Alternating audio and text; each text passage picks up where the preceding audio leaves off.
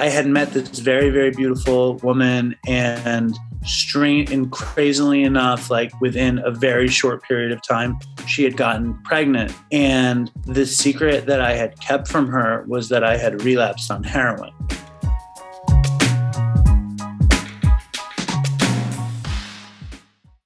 Shh. Welcome to the Secret Life Podcast. Tell me your secret. I'll tell you mine.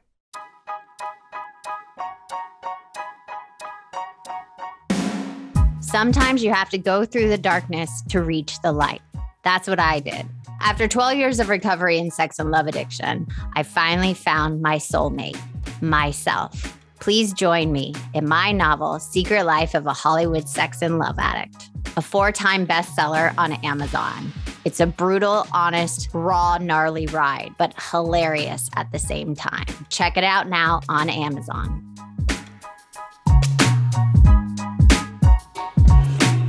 Welcome to Secret Life Podcast. I'm Breanne Davis-Gant. Today, I'm pulling back the curtains of all kinds of human secrets. We'll hear about what people are hiding from themselves or others. You know, those deep, dark secrets you probably want to take to your grave? Or those lighter, funnier secrets that are just plain embarrassing. Really, the how, what, when, where, and why of it all. Today, my guest is Dave. Now, Dave, I have a question for you. Dun, dun, dun. What is your secret? One secret that I kept was, it was pretty painful, actually. It was that I had met this very, very beautiful woman, and crazily enough, like within a very short period of time, she had gotten pregnant. And the secret that I had kept from her was that I had relapsed on heroin. It was very scary. It was a very, very scary time. And I kept that secret from everybody because it was like, maybe people knew, but I don't think they knew. I think they were just hoping for the best, because when you're dealing with a heroin addict, you count them out a little bit, and you kind of just assume they're going to be using anyway. But my partner at the time, her name is Linda, she was kind of betting on our kid's life that I wasn't. So I do want to go back. So were you using heroin when you got her pregnant, or did you start using it after she got pregnant? I wasn't using it when I don't think the night I got her pregnant, I was using it. I relapsed. It was like I had been on heroin for many, many, many years. And then I got on methadone for many years. And I lived in Los Angeles, California, but I was from New York City. I'm from Manhattan. And my mother contracted leukemia, and she kind of knew she was going to die. Yeah. And she said, I'm going to die. And I made a decision at that moment that I was going to get off methadone and go back to New York, because I'd been in Los Angeles for 6 years or 7 years. It's hard even to remember. I was so sketched out in my brain that I was like, I'm coming home. I've lost too much time. And I went home. I got off methadone. It took me a year to get off methadone, got off heroin. People say it's harder, you know what I mean? But I've never been one to try to quantify it. It's all bad. Getting off of heroin is bad. Getting off of methadone was bad. It's just, it was easier for me to get off methadone only because somebody doled it out to me every day.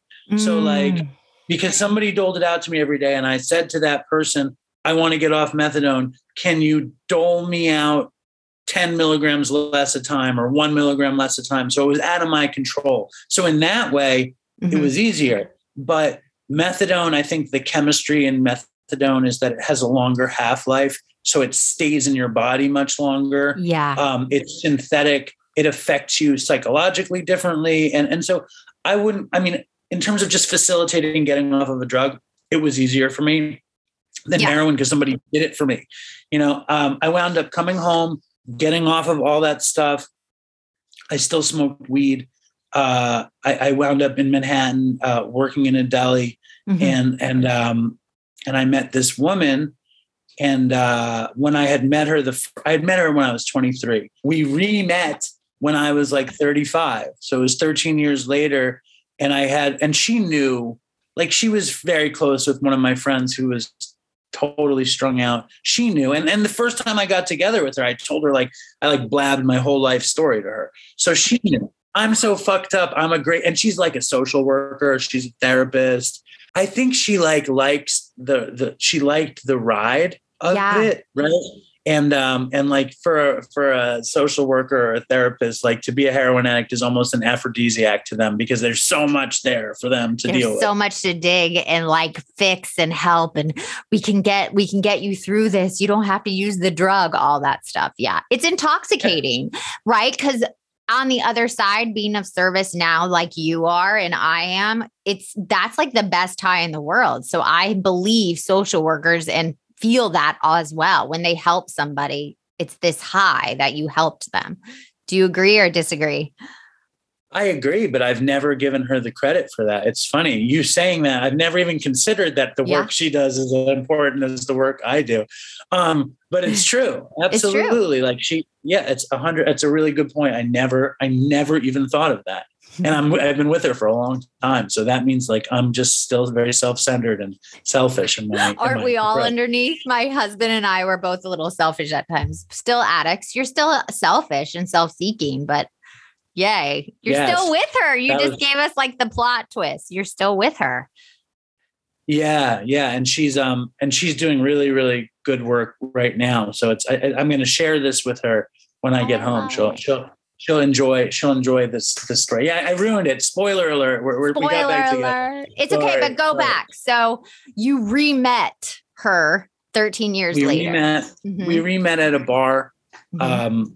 We did coke that night. Mm-hmm. Like I told her, she was taking me home with her that night.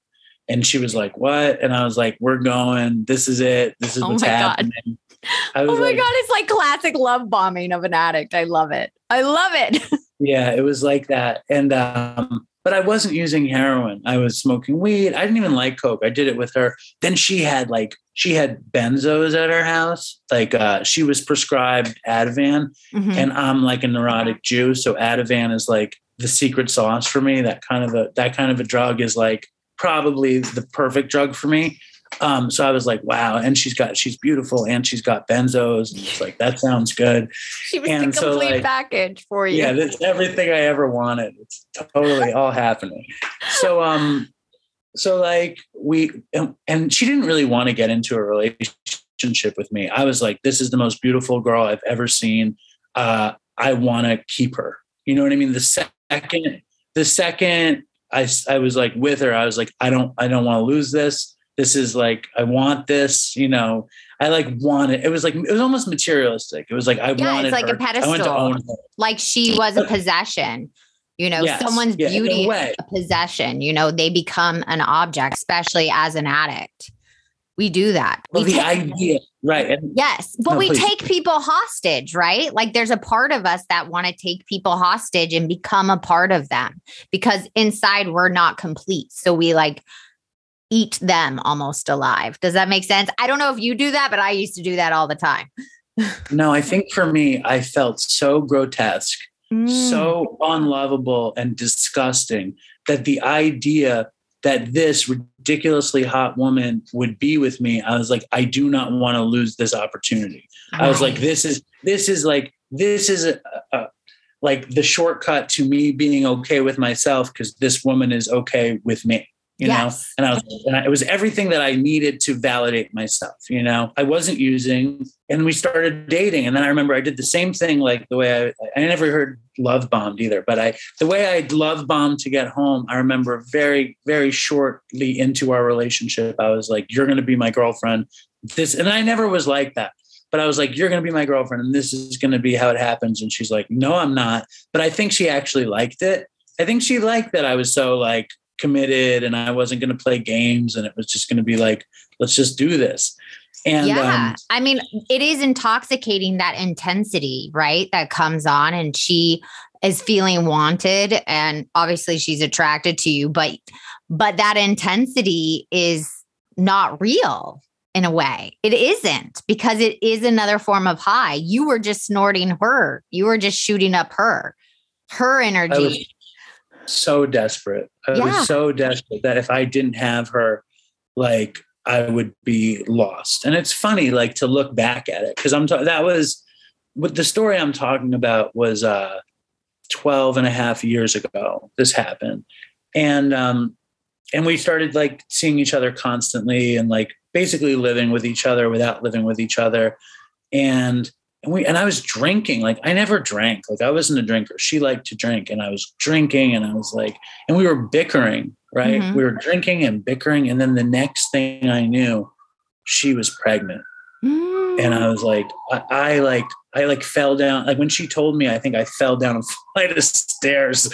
Like I think I fell down a flight of stairs on 23rd Street at the end train station. It was like raining and I like fell down the stairs. I remember when I work in a very, very famous restaurant in Manhattan called Katz's Deli. So it's the deli where When Harry Met Sally, where Harry. Yeah, I know which deli it is. Yeah, I've been there. So I still work there.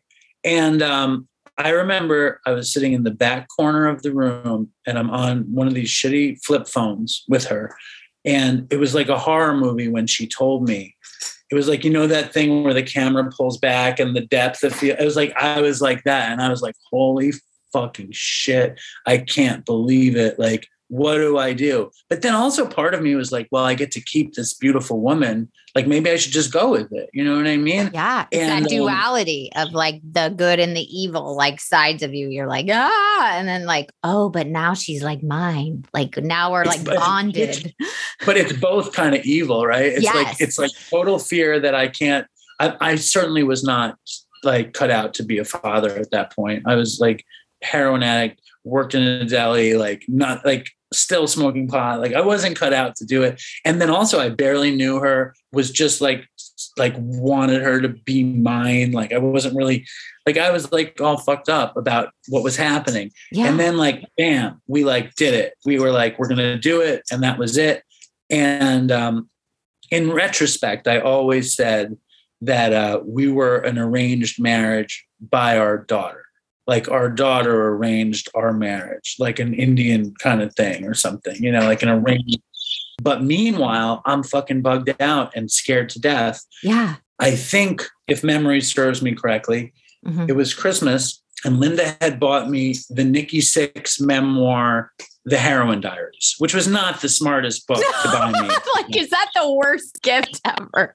Right. Linda, what are you thinking? And I remember I'm taking the N train to Prince Street and I get off at Prince Street and I'm walking over to Katz's and there's a methadone clinic nearby and everybody's on the street. And I'm like, I feel it. Like, it's like the call of the wild kind of thing. Yeah. And all I have to hear is one thing. And I hear sticks, and what sticks were 2 milligram Xanax, like bars. And I was like, I should buy a couple. They're cheap. I have money. I wasn't thinking what that would do.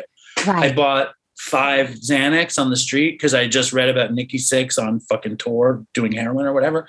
And I bought them. And then as soon as I started taking them, it was like, bam. And I still didn't want to do dope. Yeah. I didn't want to do dope, but I kept it to myself. That was the secret. But wait, there's people that have never done drugs. Like, so what happened in that matter of seconds when you hear sticks? Like, did you go into another place? Did you automatically just like that feeling? Can you describe it? I know it was a while ago, but people don't understand as an addict when you say you don't want to do something and then you find yourself doing it 2 minutes later. Yeah. I mean, I was such a long-term drug addict and for the most part, I didn't have any money. I was living codependently with another woman who paid for my drugs for years. And I didn't work for years. And I know you can see what a trophy boyfriend I must have been. What a catch. What a catch I was. What a catch I was. Hey, listen, I've done some shitty bad things in my addiction. I totally get it where you're like, I was a piece of work back then, you know. No, I was like a house cat. My ex-girlfriend had 2 house cats and I was the 3rd cat in the house. And I wore a bathrobe and I did nothing. All I would do is like, I lived in Echo Park. I would like walk down a hill and buy ice cream sandwiches for 50 cents a piece and walk back and eat them. And then I would look in the couch cushions for more change to buy more ice cream sandwiches. That was my life after methadone and Xanax. That was it. No, it was, I was like, I could do like 6 ice cream sandwiches a day on top of like 10 Xanax and 150 milligrams of methadone and whatever, heroin and weed. But that's not the point. The point is I was conditioned to doing drugs. And like I said before, I'm a neurotic New York City Jew, and drug and benzos are the perfect thing for that brain. So like when I'm on the street going to Katz's, fairly sober, I hadn't done a benzo in about a year or something, and I heard sticks, and I had money in my pocket, and I had money in a bank account, and I was like, and I think he was selling Xanax for $1, $1. I was like, I can buy 5. Like, what's the difference? I did not think about what addiction was and what it would do to me in that moment once I bought it. But when I had it, like, I was so excited. Like, I was so excited that I was going to have peace for $5. I was going to get exactly where I wanted to get to for $5. And I had that denial lie in my head that because I had money in my pocket, I was going to be okay. It was going to be different, wow. And that wasn't the case. And then from there, the guy who had introduced me to Linda somehow came over with heroin to our house and told me, and Linda's pregnant and he has heroin for me. And we didn't tell her, and she would go to bed early, and me and him would like watch reruns of 90210, and I would shoot dope and he would snort it. And like, that's how glamorous we were. That's how like bad boys we were. We would watch 90210 and do heroin. And I do it, like, make sure to do it once a week, blah, blah, blah. And her belly's getting bigger and we're getting closer to the birth. And I remember when she gave birth, the night she gave birth, I didn't stay at the hospital with her. She was like, will you stay at the hospital? And I'm like, no, I think I should go home and clean the house. And I went home and my friend came with me, and like, we bought a shitload of heroin and Xanax, and I did clean the house, but I went home to get high because I couldn't handle the night at that hospital. And I still feel horrible about that. And spoiler alert, for the second baby, I was in the hospital, and I stayed the night for our second baby sober. So I made up for it. Thank God. Growth. But that's growth. You did it different the second time, right? It's crazy growth.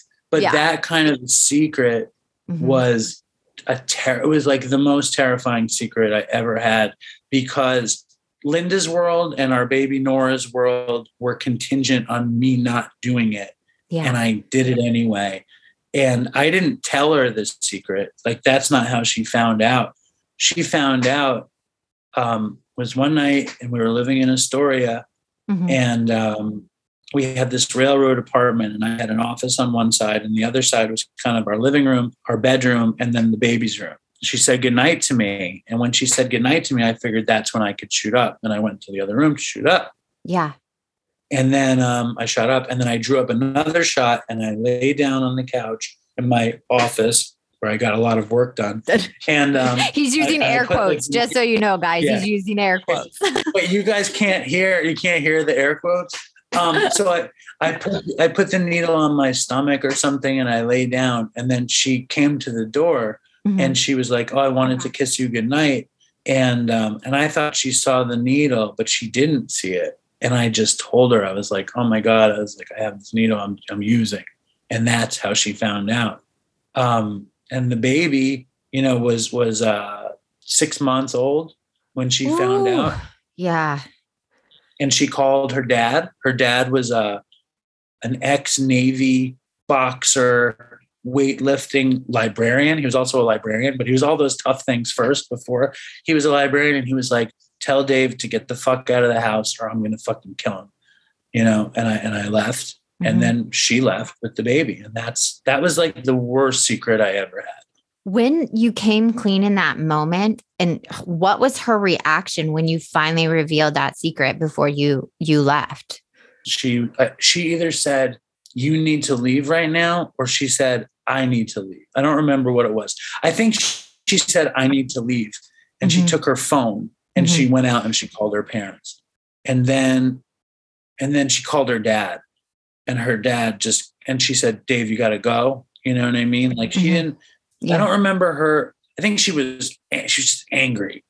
You know, she got really angry. She didn't get sad. She didn't get crazy. She got really angry.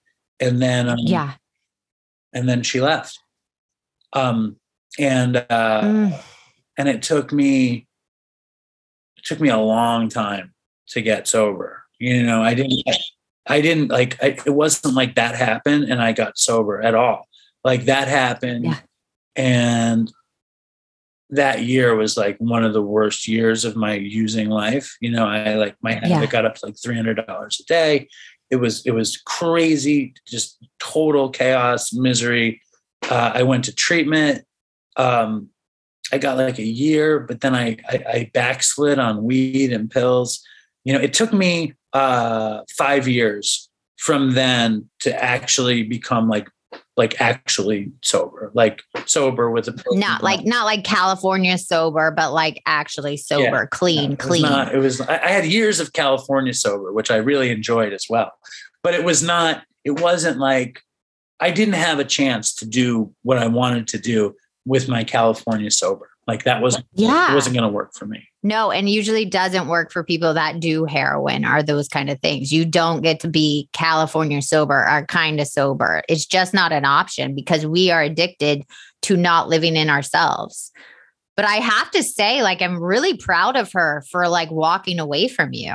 Like, bravo to her, because so many people didn't. And having a 6-month-old baby on top of it, like the fear and the disappointment for her probably made you spiral into that shame, right? Well, I think she had a really tough line, right? She had a really hard line with it.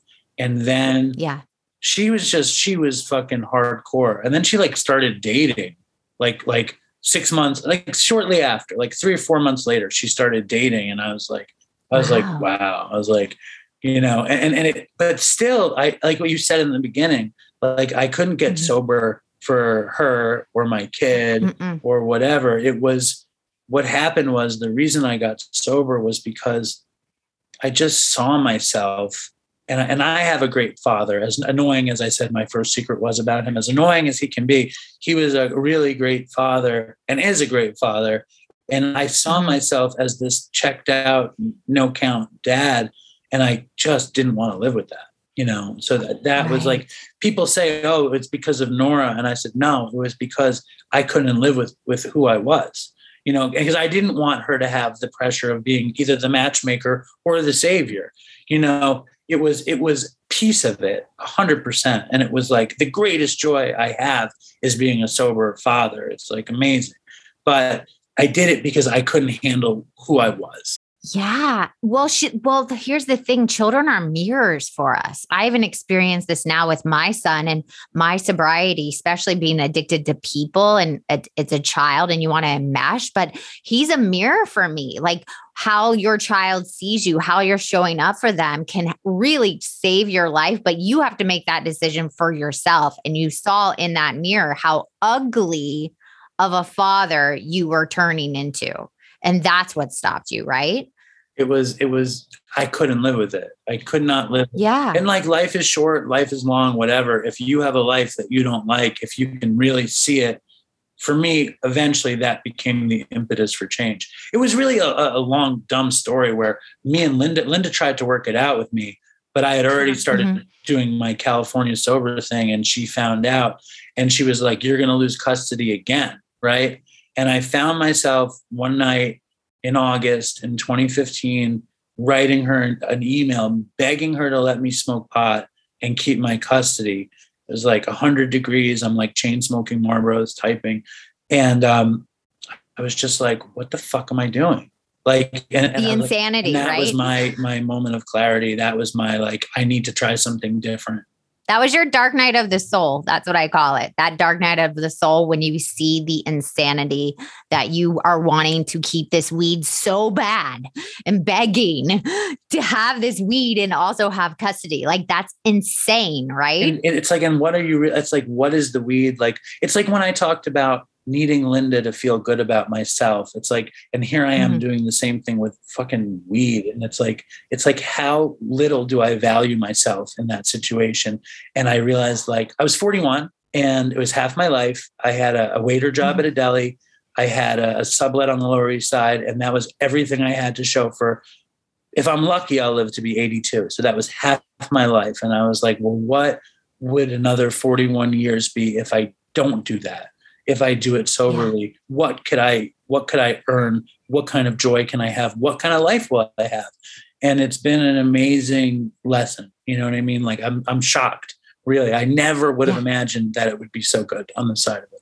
Really, I know. I have to say the same thing. Like, I never imagined how much freedom you felt, because before it felt like, oh, that is everything. That gives me the freedom. The drugs, the people, the alcohol, whatever gives me the freedom.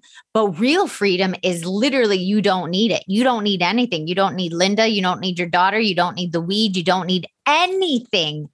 And you feel that like you're okay. Right. Right. Yeah. And that's absolute freedom.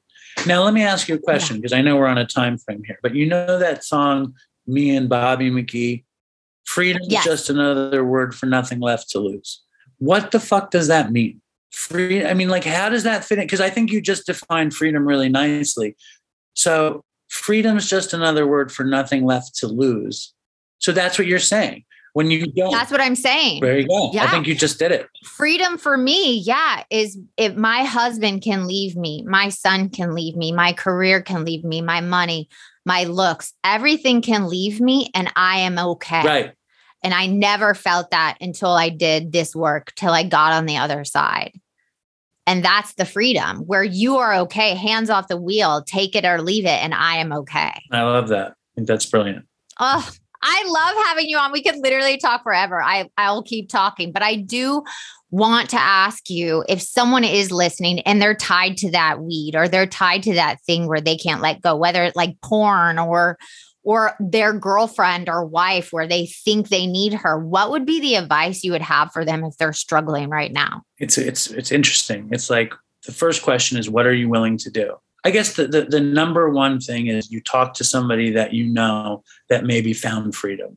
Start there. Mm-hmm. You know, that's the easiest thing, where, like, if somebody gets to talk to you, like, and you could put it in the kind of perspective that you just put it with me, or how I could talk to them, or some of the people that I know, like they say, you know, one addict helping another is without parallel. It's like, that's the greatest ability to understand each other. So I would say that's the first thing. Reach out to somebody that has some recovery. And if you don't know anybody, go to a meeting. And if you can't find a meeting on Zoom, or, like, you know, talk to people, find a therapist, talk to somebody will point you in the right direction. I 100% agree. And also, just to, like, that moment when you had for yourself, that self-reflective moment, are so rare. That dark night of the soul moment that I had as well in the mirror, when I was like going to go down that path again, those rarely happen. So if you have that moment, jump on it, because that was like the savior. That was the thing, was like, I don't want to be doing this till I'm 80. And you had it like, I don't want to be doing this till I'm 82, Right. you know? Right. No. So, and then the other thing is, like, I think what you said is perfect. And one thing that I think about kind of on a daily basis is, I make this decision not to do it. And it's like, any day I could do it. Any day I could get high. I could get weed. I could get drugs. But the thing that I do is, I consistently don't do it, because, and it's not, I'm not saying that people don't relapse and things happen and whatever. I get it. I don't want to fuck with it. I make the decision not to do it every day, because I'm not tempted either. I just think about the fact that I'm amassing all these days because I chose every day not to do it. That's the secret to recovery, by participating in it on a minute-to-minute basis, on a daily basis, weekly, monthly, yearly, whatever. Just keep going. If you keep going, it's going to get better and better and better. Every time. I choose today to be sober. I choose today not to do it. And I can always do it tomorrow. So it takes that like need to like, and the more days you get, the less that goes away. Like I said, I don't have any temptation to act out at all whatsoever. But if I'm not diligent with my recovery every day, in a matter of weeks, I will be tempted because someone will trigger the shit out of me. And that's just how it happens. Thank you for coming on. Please tell people about your podcast, which is an amazing podcast, and where they can find you and if they have questions or need support. Yeah, check out Dopey Podcast. It's available wherever you find podcasts. We have a listener base called the Dopey Nation. Dopey Nation actually does Zooms, 26 Zooms a week they do, international. And they do AA, NA, fucking SLA, Smart Recovery. They do everything. Dharma, and then they have fun. So Dopey's available wherever your podcast is available, and on iTunes and in YouTube. But our YouTube following is sad, so don't judge me for that. It's okay. We don't even have a YouTube following because most of my guests are anonymous. So we're like, fuck the YouTube. Like, who we're going to be? Just me talking to myself? Like, that would be. So I'm sure yours is better than ours. So congrats. Thank you. I appreciate that. And I really do appreciate you having me on. It was a lot of fun. Thank you so much. And if you want to be on the show, please email me at secretlifepodcast@icloud.com. Until next time.